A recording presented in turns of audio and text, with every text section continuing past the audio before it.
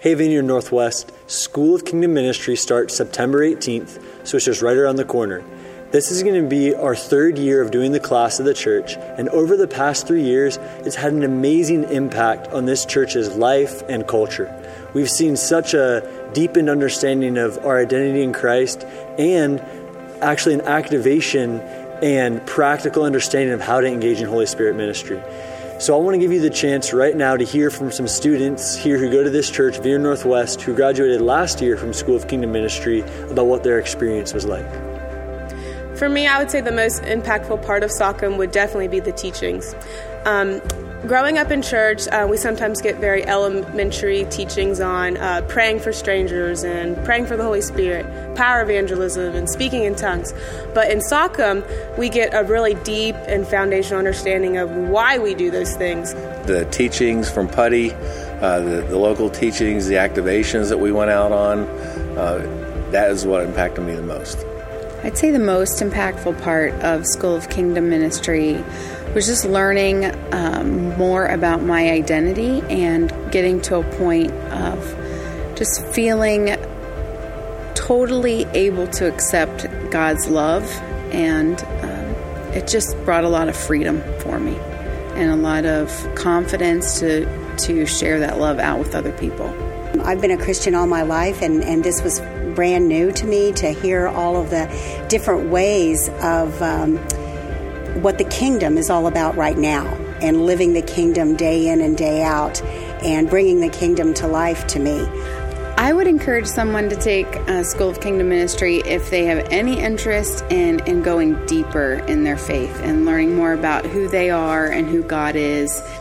I would encourage someone to take School of Kingdom Ministry if they have those serious spiritual questions like, is God good all the time? Or how do I even begin to love strangers? Or what's my purpose? I would definitely recommend them to take Sockham.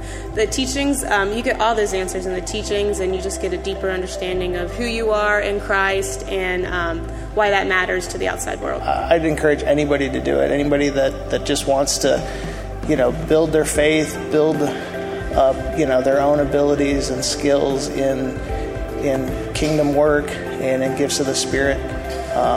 It's wonderful. And if there wasn't a year 2, we've already talked, we'd do year 1 again.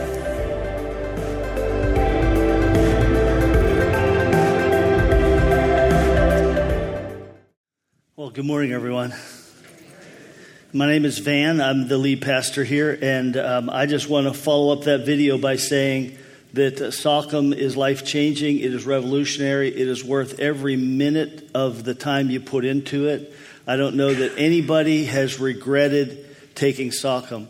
And one of the things that I noticed, and one of the things on my heart always is, how do we have people connect with each other here in the church body?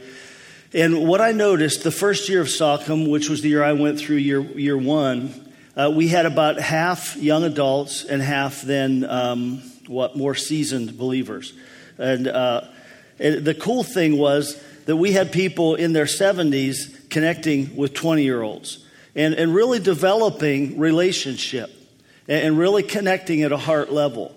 And the same thing happened last year. We probably had about half the people taking it were 30 or under, and the other half would have been in more of an upper age range. And it really has been connecting people. And so that's always a good thing. And especially when you realize they're being connected around foundational, powerful, freeing teaching and experience of God's presence. So I would just say this. I want all of you to take Sockham, okay, as your pastor. The shepherd is supposed to lead the sheep and guide the sheep and say, hey, we're going to this flock next, or we're going to this field next. Here's where the flock's headed. Well, that's what I'm saying. That's where the flock is headed. I want you to be part of it. And so I encourage you to take it, and I think it'll be life-changing for you. Well, today we're going to start a new 3-part series that is based upon questions that we've received from some of you. And thank you to all of you who have sent questions into us. We really appreciate that. Before we do that, I want to start with just a real short little joke here. And just give this to you just so we can all maybe laugh for a moment together, all right? So there was this homeless guy, and he was going from house to house trying to find food, trying to find, some sustenance for his life. And he ended up in Beverly Hills knocking on doors. And he knocked on a door, and the man came to the front door, and he said, "Hi, I'm hungry. Can you give me some food?" And the guy says, I'll gladly give you food. But he said, "I really believe you should work for what you get." And so he says, "Before I feed you, I want you to take this bucket of green paint and go out back and paint the porch." He said, "I've prepared the porch, and I want you to paint it." And so he gives him the bucket, and the guy leaves. He comes back 30 minutes later and says, "Well, I'm done." And the homeowner is really surprised. He said, "What?" He said, how could you have gotten done that quickly?" He said, "Well, it wasn't that hard. And by the way, sir, that wasn't a Porsche. That was a Mercedes."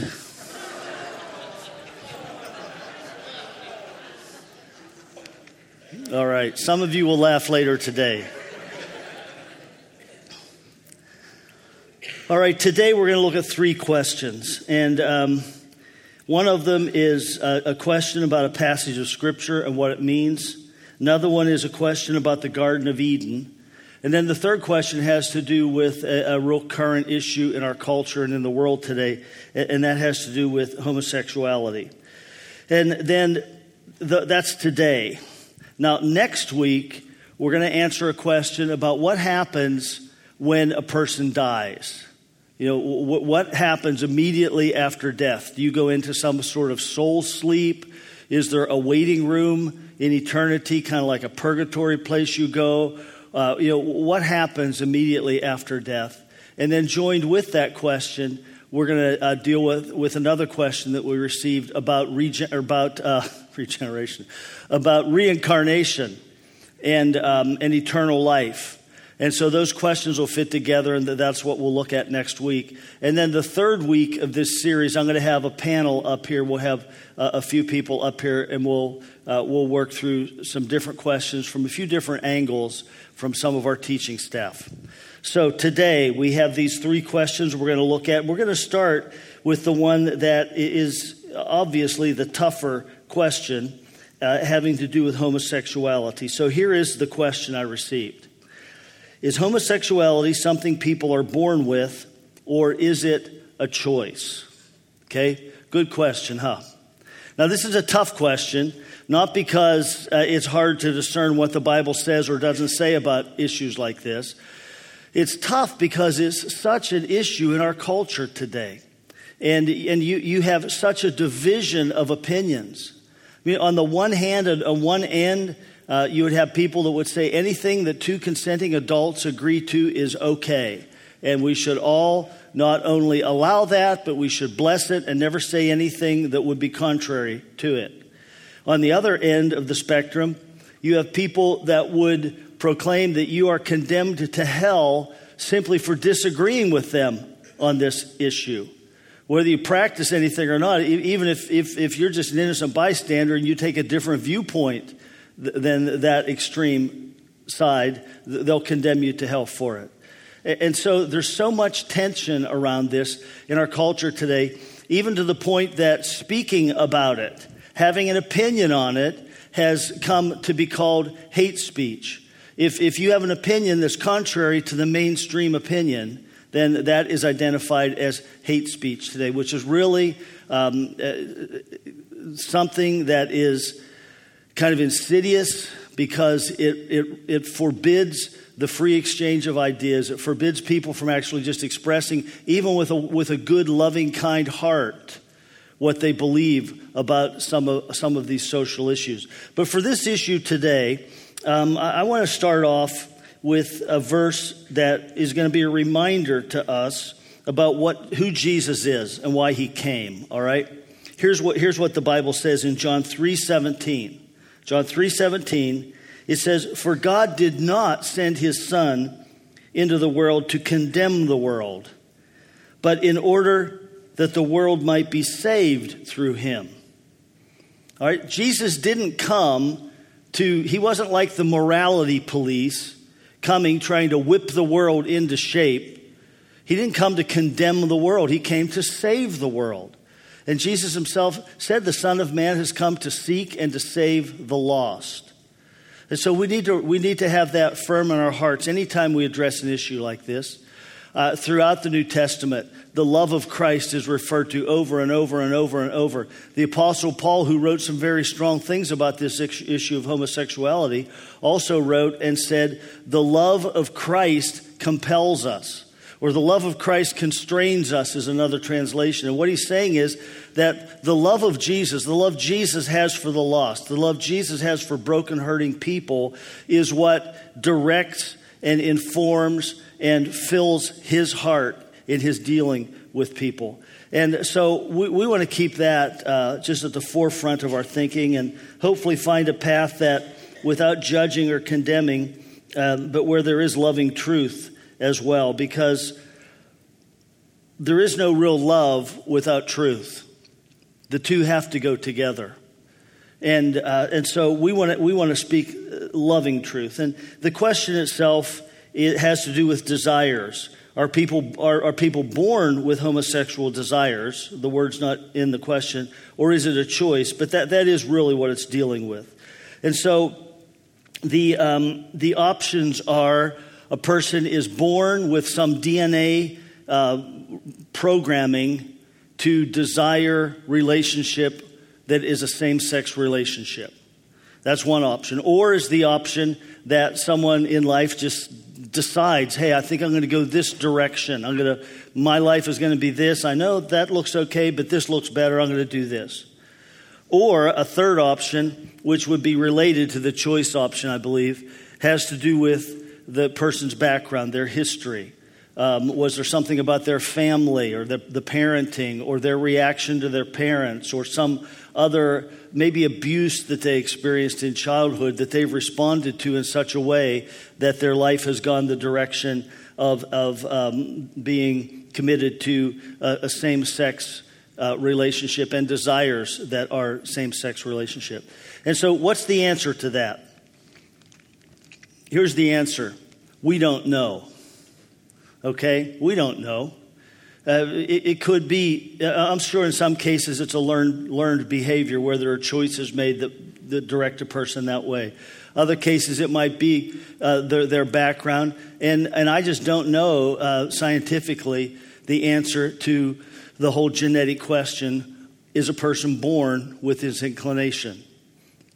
Now, the implication of that would be, or some people would want to imply, that if that's the case, then that person has no choice in the matter, and those are their desires, and therefore that's their identity, and they should be permitted to fulfill their identity by pursuing their desires. But the problem with that is this. We need to recognize that our desires are not our identity. What you desire is not who you are. It's not your identity. And when we recognize that and we realize that, it gives us a different view of life.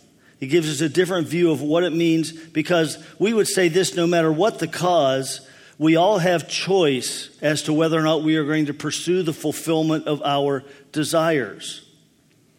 Now, if desires equaled identity, and if even a genetic predisposition equaled identity, and every person should be able to fulfill their identity by pursuing and fulfilling all of their desires, if that was the case, then just about every man in this room would be a serial adulterer. Because men are programmed to desire women that they find attractive. Now, is that true or not, guys? Come on. Every man here should raise their hand with me. That's true. All right? Don't look at your wife first. Just be honest. Be truthful.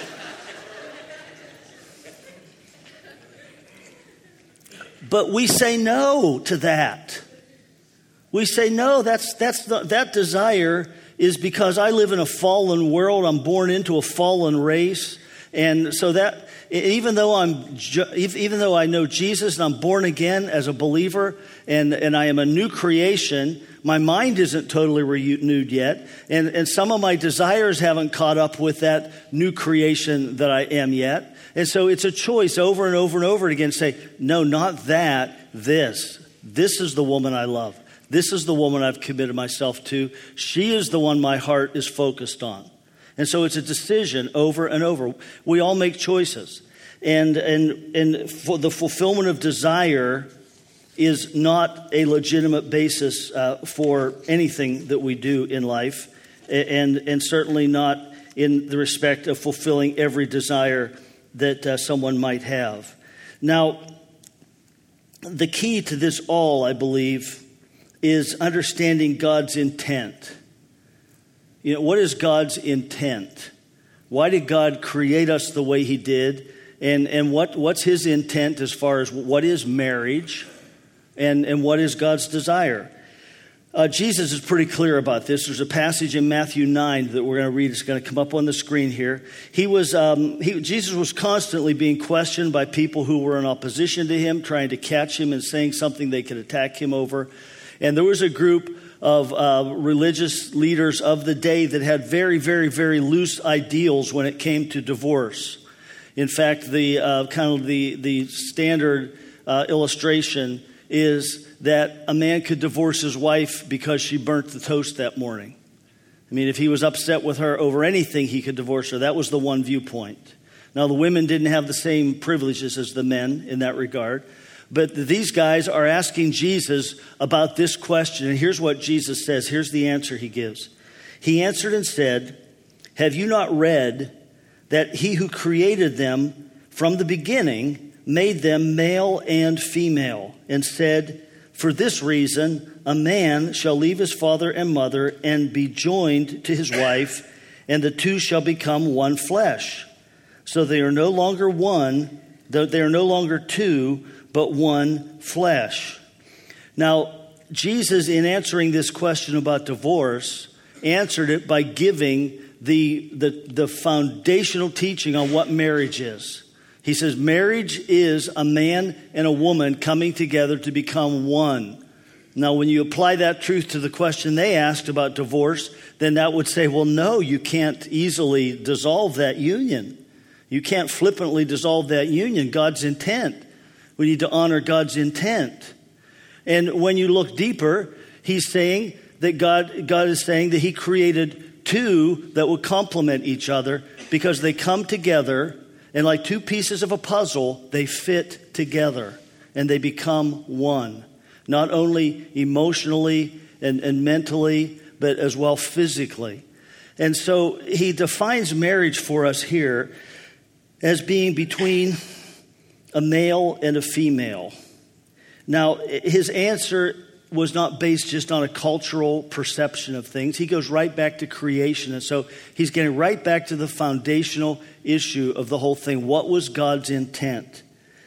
Now, I have more to say about that, but just to make sure that we realize that the issue of same-sex relationships is very clearly addressed in the Bible. I want to read one verse from the Old Testament and one verse from the New Testament that speak to this issue.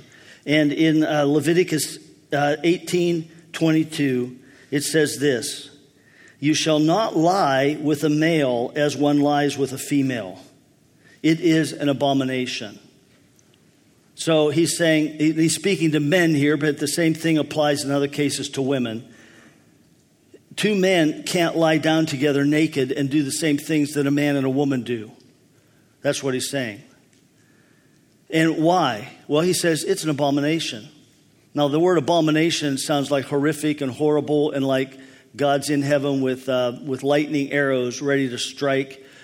The word abomination means that something that is abhorrent because it is so contrary to what it is supposed to be. Something that is so out of step with what just the natural flow of what it is supposed to be that there is a reaction to it. When I was a boy, there were times in my hometown that there were violent car accidents around. It seemed like a lot of them back in the hills of PA, where the roads were all filled with curves and twists. And when that would happen, they would bring the cars to the local garage. And when we'd hear about that, we'd go down and look inside the cars. and you would see like blood splattered. And you'd look at that, and it was horrible. It was like abhorrent, because it was so contrary to the way it was supposed to be.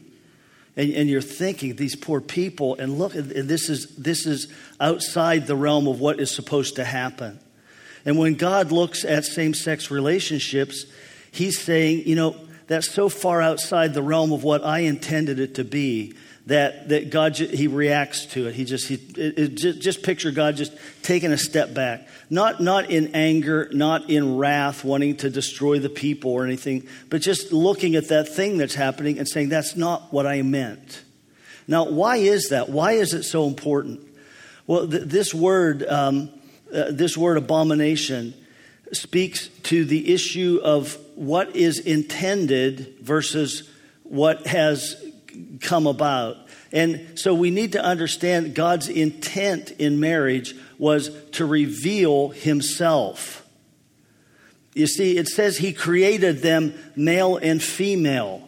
He created man, and it says he created them male and female, and he created them in his image. And so God's intent in creating man and woman is that it takes both of us together to reflect the image of God. And so God's plan for marriage was a revelation of himself to the world. And then think about this. Adam and Eve, when they were in the garden, they walked with God in the cool of the evening. And so for them, the two of them were united, and then God came and God spent time with them. Now, the Bible paints a picture of God as a Trinity: Father, Son, and Holy Spirit. And so you have the Trinitarian God, Father, Son, and Holy Spirit, living in this perfect fellowship and unity for all eternity. And then they create mankind, male and female, bond them together, and then at least one person of the Trinity comes to be with them. And so what do you have there? You have three people involved in this bond. You have the man and the woman becoming one, and then God being part of their lives. And so you have on the one hand a Trinity, a three-part Trinity here, and on this hand you have man, woman, and the presence of God in their lives. And so there's an overlap in the revelation of who God is, even as a Trinitarian being in the marriage relationship. And so it's so important that God says that it's an abomination when he sees that distorted, because it then distorts the relationship of the Trinity. It spoils the picture of the beauty of who God is that he wanted to reveal to this earth by creating us male and female. And so in the New Testament, the Apostle Paul, who was an early follower of Christ, wrote much of the Bible in the New Testament. He wrote this, and he's talking about cultures where homosexuality had become rampant because of a rejection of truth. And he says, their women exchanged natural relations for those that are contrary to nature. And the men likewise gave up natural relations with women and were consumed with passion for one another, men committing shameless acts with men and receiving in themselves the due penalty for their error. Now, that's very clear that Paul is saying that the act of intimacy, when that happens between two males, that it is outside God's plan. The Bible we just read, it is an abomination because it spoils the image of who God is, and it sullies that image that God wanted to reveal to the world. But when he says this, some people looking back on that, they will say, well, and actually you need to know this, in that culture, this was totally countercultural for Paul to write this. Homosexuality was rampant in those days. It was everywhere. Even the emperors, famous people were openly homosexual. And so what Paul wrote was totally countercultural. But some people would say, well, there was a lot of sex where there were men taking advantage of boys. And so that's what he's forbidding. And then others would say, well, he's forbidding a man who is married from having adultery by having relations with another man. He's forbidding that. But he's not saying anything about two men or two women in a loving, committed, long-term relationship. And so that's kind of like the reasoning. But if you look at the words here, and you have to look at the words of Scripture, it doesn't say anything like that. If that's what Paul wanted to say no to, that's what he would have said. But he says it is men lying together, a woman with a woman, or a man with a man. And so he's not talking about, of course, pedophilia is wrong and horrific and abhorrent and worse than anything else we're talking about here. And of course, adultery is wrong. But he's not talking about that. He's talking about the actual homosexual relationship. And so, what we need to recognize is this. In another passage, let me say this first. In another passage, Paul talks and he says, he lists all these things. He says liars, cheaters, those that are committed to greed and avarice. And in the midst of that list, he refers to the effeminate, to homosexuals, to adulterers, and to a whole bunch of things like that. And then he says to the Corinthian church, he says, such were some of you. He said, some of you know what I'm talking about because that used to be your lifestyle. And then he goes on to say, but you were washed, you were cleansed, you were brought into the life of Jesus. Now, here's my point with that. They didn't come to Jesus because someone picketed them and told them they were going to go to hell. They came to Jesus because someone loved them. They didn't come to Jesus because someone condemned them. They came to Jesus because someone loved them. And when you read most of what's written in the New Testament about this, it's they're saying that shouldn't be named among you, believers. They're writing to believers. And as far as the world is concerned, our interface with the world is not to try to make the world give the world a higher level of morality. That doesn't accomplish anything. What we want to do is see revival that sweeps thousands and thousands and thousands of people into the kingdom of God. And when that happens, then the cultural morality will shift. But we're not like the sin police, where it's not our job to try to change our culture by new rules and new laws. And listen, I'm talking about the purpose of the church and the purpose of the kingdom in the world. And a side note, as a citizen of a country, I need to be a good citizen. And what that means is I need to vote. And I need to vote in a way that is consistent with biblical truth and all of that. So that's a side note. I'm not saying that we should withdraw from culture or society. I'm saying that our interface with culture and society when it comes to dealing with people has to be that we love them and we want to offer them life and not that we come with judgment as if I can have someone stop doing something as if that's going to make an eternal difference. That doesn't make an eternal difference in the person's life. And why would I want to try to get someone whose very core nature is to live in a worldly way? Why do I want to try to force some external rule system on them? I want to see their heart changed. And that just takes the love of Jesus. And so, all right. Enough said about that. All right, let's take a couple seconds to debrief. Now I'm going to go into the second question. It has nothing to do with the first one. Okay, ready? 1001, 1002, 1003. All right, next question. Where is the Garden of Eden? This is a little softer question, okay? I know there was an angel placed at the gate. If Jesus restored us from the fall, is Eden something we'll see in heaven? Good question. All right, here's the answer.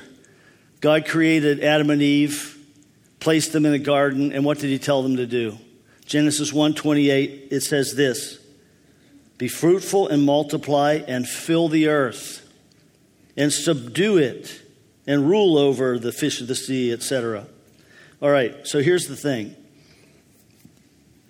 God creates the earth, and he creates this one spot, Eden, which is the earth at its best. The earth in everything it could be, everything he created it to be. But it was a step above the rest of the planet because the rest of the planet hadn't yet been subdued like Eden had. And what God's intent was for Adam and Eve to fill the earth and to what? To subdue it. That means there's something that had to be subdued. It's like if you ever known anyone that built their own house and they got just enough of the house done that they could live in it. But they haven't finished the basement. They haven't finished all the bedrooms. The living room's not finished yet. But they've got the bedroom and the kitchen and small bathroom. Okay, that's what this is like. God created the earth, but it wasn't finished yet. There was still stuff that needed to be done to bring it into the order that was his intent. And that's illustrated in Eden. And so what would have happened if they had simply obeyed this command of Genesis 1:28 without sinning? What would have happened was babies would have been born. And then more babies would have been born. They're growing up. And more babies are born and they're growing up. And pretty soon, Eden's not big enough. And you gotta add on. You gotta build on to this. And so there are all these other people that are available now to tend the garden with Adam and Eve. And so they're planting more trees. And they're extending the Garden of Eden. And so God's original intent was that Adam and Eve would extend the Garden of Eden so that it would fill the whole earth. That's what subduing the earth was. And of course, Adam and Eve sinned, and that brought death. There were two trees, the tree of life and the tree of the knowledge of good and evil. When they ate of the tree of the knowledge of good and evil, which they were forbidden from doing, sin entered, spiritual death came in, and they were put out of the garden, and God put an angel at the gate of the garden with a flaming sword to protect the garden. Why did he do that? Well, most theologians believe it was because if Adam and Eve had had access to the garden and they went in and ate of the other tree, the tree of life, that they would have had eternal life in their fallen state. And they would have been beyond redemption because they would have been confirmed in fallenness. And so God protects the garden with that angel. And when would the garden have gone away? I mean, Adam and Eve had to tend it. So there was tending that needed. And now the world is fallen. And so one of two things, either the outside vegetation eventually just crept in, you know how fast grapevines grow and other things, and took it over, or the garden remained until the flood, Noah's flood, and it was destroyed in Noah's flood. We don't know which. But will we see the Garden of Eden in heaven? We're going to talk about heaven more later, but the heaven will be a whole lot better than the Garden of Eden, okay? Okay, let's just say that. And then we're going to talk a little bit more about that next week, all right? Okay, fair enough? Listen, that truth is the foundation of kingdom theology. It was a partnership. God put man here to exercise a partnership with him, mankind. And it was our job to fill the earth. It was our job to subdue the earth and make it what God wanted it to be, what God intended it to be. Now that there's been the fall of man, the earth fell into a horrific condition far before it was just undone. Now it has been destroyed. And now that Jesus came and he restored us to relationship with God, he gives us this commission that Adam and Eve had when Jesus said, now I want you to go out into the earth and do what? Make disciples of all the nations. Teaching them everything I've taught you, baptizing them in the name of the Father, the Son, and the Spirit, teaching them everything I've taught you. So you see, that very commission echoes back to the call of God on Adam and Eve's lives. And now we carry out this commission of God, just like Adam and Eve were, to care for the garden and to expand the garden to fill the earth. Now that's our job. In the power of the Holy Spirit, we push back the darkness. Okay. Next question. And these two questions I'm going to deal with more quickly, but one more question.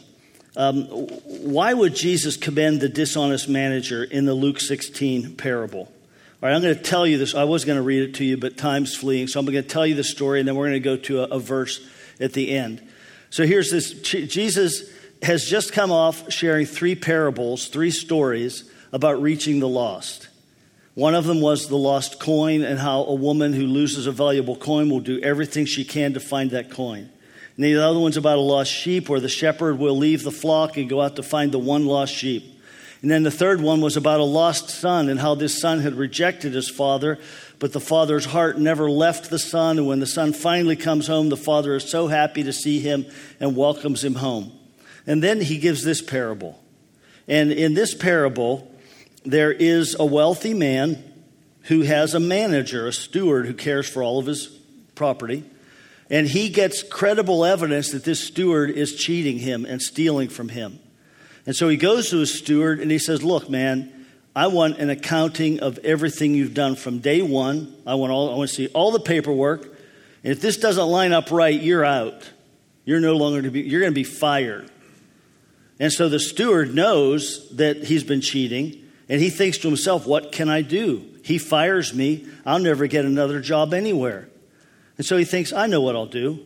And so he goes to his master's creditors, and he goes to one of them and says, how much oil do you owe my master? And the guy says, 10,000 gallons. And he says, I'm still his manager. I still have his authority. I'm going to lower your bill to 5,000 gallons of oil. And so he does that with 2 other people, and he's thinking, when he fires me, at least I'll have some other people out there who owe me, and that'll give me some leverage to move ahead in life. All right? That's the whole story. And when the master finds out what this manager did, the master actually says, I can't believe it. You are so shrewd. And the master actually commends him for how shrewd he was, that he was so shrewd he was able even to deceive this master. Now, when we get to this part, this is where we want to look. It says, the master commended the dishonest manager because he had acted shrewdly. Now listen to this. For the people of this world are more shrewd in dealing with their own kind than are the people of light. I tell you, use worldly wealth to gain friends for yourselves so that when it's gone, you will be welcomed into eternal dwellings. Just leave that passage up there, okay? Now, first, why would Jesus did not commend this thieving manager. The guy in the story commended him, okay? It's a story Jesus is telling. And so Jesus is not approving of that type of behavior. He's just saying the guy in the story recognized, even though he had been deceived, he recognized that the deceiver had been so shrewd that he kind of admired that. But here's the point of the whole story, and it's this. Jesus says that people of this world are more shrewd in dealing with their own kind than are the people of light. What he means by that is these guys lived in a worldly system where money was everything, where money is your security, where it's okay to lie to gain money, it's okay to cheat to gain money, and all of that. And they knew that that was their system, that was their world, and they operated in it. They knew how to relate to people in their own corrupt world. And he says they knew how to do that better than the people of light know how to operate in their system, which is the kingdom of God's system. Do you follow this? He's saying, yeah, they lived in a fallen world and they did it well. All right, you're a believer in Jesus. That means you're a citizen of heaven. You're a kingdom person. You're part of the kingdom of God. How well do you live that? They were totally consistent with their values. Lying and cheating are okay. Money's everything. Power, that's what we want. They were consistent with that. And so the kingdom of God values, are we living consistently with those? And in the parable, he specifically is applying this to money. And he specifically is applying it to extending the kingdom because of the 3 illustrations of the lost coin, the lost sheep, and the lost son. And then he says this. And so then he ends up by saying, okay, if you and I really understand what it is to live our lives as kingdom people, then we're going to ask ourselves, just like the shrewd guy, he was saying, well, what can I do for my... Then we're going to say, well, okay, how do I invest for the future? That's what the guy was doing, even though he was cheating and lying and stealing. you and I then say, well, how do we invest for the future? And Jesus says this. He says, I tell you, use worldly wealth to gain friends for yourselves so that when it's gone, you'll be welcomed into eternal dwellings. Now, that means that we are to look at our money and we're to say, okay, what can I do that's gonna help people get to heaven so that when I get there, I'm going to have a lot of friends there? What can I do that's going to impact the lives of other people so that they're going to hear the gospel, they're going to get saved, they're going to go to heaven? And so what I'm doing with my money is impacting my future in a very real sense. Does that make sense what I'm saying? Do you get that?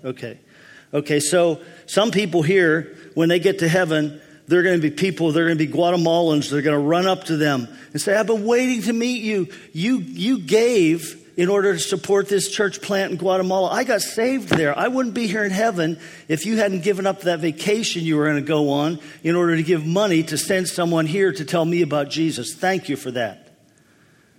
Investing for the future, investing in the kingdom. There are going to be people in Zimbabwe, other parts of the world, because we have so many. There are going to be people from around the world. They're going to say, you gave. I came to know Jesus. I'm here because you gave. That's living by kingdom values, okay? Does that make sense? I hope that makes sense to everybody. It's worth it. I got to tell you, it is worth it. Over and over and over again, it is worth it. And I'm going to share this with you. I've noted this different times, but I don't like to use illustrations about myself, but I'm going to right now, okay? And it's this. Lori and I, in the last 3 years, we figure we've been home probably 12 Friday nights, been home by ourselves, because there is a young adult house group that meets in our house. Now, I always loved Friday nights. I loved getting my message done 5, 6 o'clock, going home, having pizza, maybe drink a beer, watch a movie. I always loved that. It was so relaxing. But instead, there's this group meeting there. And so we don't go home and have that night. But you would say, well, is it worth it? Absolutely it's worth it. Look, if it wasn't a sacrifice, whatever God calls us to give needs to be a sacrifice. There needs to be something of ourselves that we're putting into it, because that's the kingdom way. And for us, we wouldn't have it any other way. We'll do this as forever because there are people being saved. Last Friday night there was one of the young ladies from the house group was out in the park painting, and through her painting she met another young woman, and she said, "Well, hey, I'm going to this service tonight, to this church type meeting," and invited her to the house group meeting. And so that young girl said, "Well, maybe I'll come." And so later that evening, she came and she tried to find it, and she was expecting to find a church building, but when she got to our house, she saw a house, and so she left and she went and knocked on someone else's door down the street and said, "Hey, I'm trying to find this church." And they said, "Oh, I think you mean this," and because they knew, what was happening at our house. So she came, and she's out at the front door knocking now while everyone's downstairs preparing for the meeting, and no one hears her knocking. But one of the young guys down there who is just sensitive to the Holy Spirit, he just suddenly feels like he should go upstairs. And so he just bolts up and runs upstairs, and he sees her standing there knocking at the door and welcomes her in.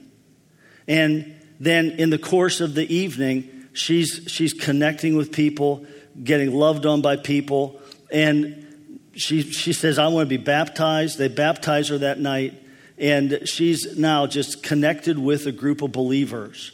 And I've got to tell you, that's worth it, folks. Don't you think? Wouldn't you like to be part of a story like that? I want my life to intersect with stories like that till my last breath. And I want to say that's what God's calling us all to. And it's not just sacrificing money. That's what this parable is about. But it's so much more than that, because we can't live in both worlds. And that's why Jesus later says you can't love two masters in this same passage. You can't love two masters. You can't live in kingdom and unsaved world. We got to plant our feet firmly in the kingdom and live on the basis of its principles. So, all right. More next week. What we're going to do is, okay, let's decompress after that again. Ready? Close your eyes. Okay, 1001, 1002, 3, 4, 5. Thank you, Jesus. Thank you for your goodness and your love for us. We just welcome your presence here. We yield our hearts to you. Show us more of your kingdom. Show us areas of our lives where we're trying to live, where we still have a few toes in that other world or a foot or whatever. And show us how to live more in your kingdom. In Jesus' name, amen.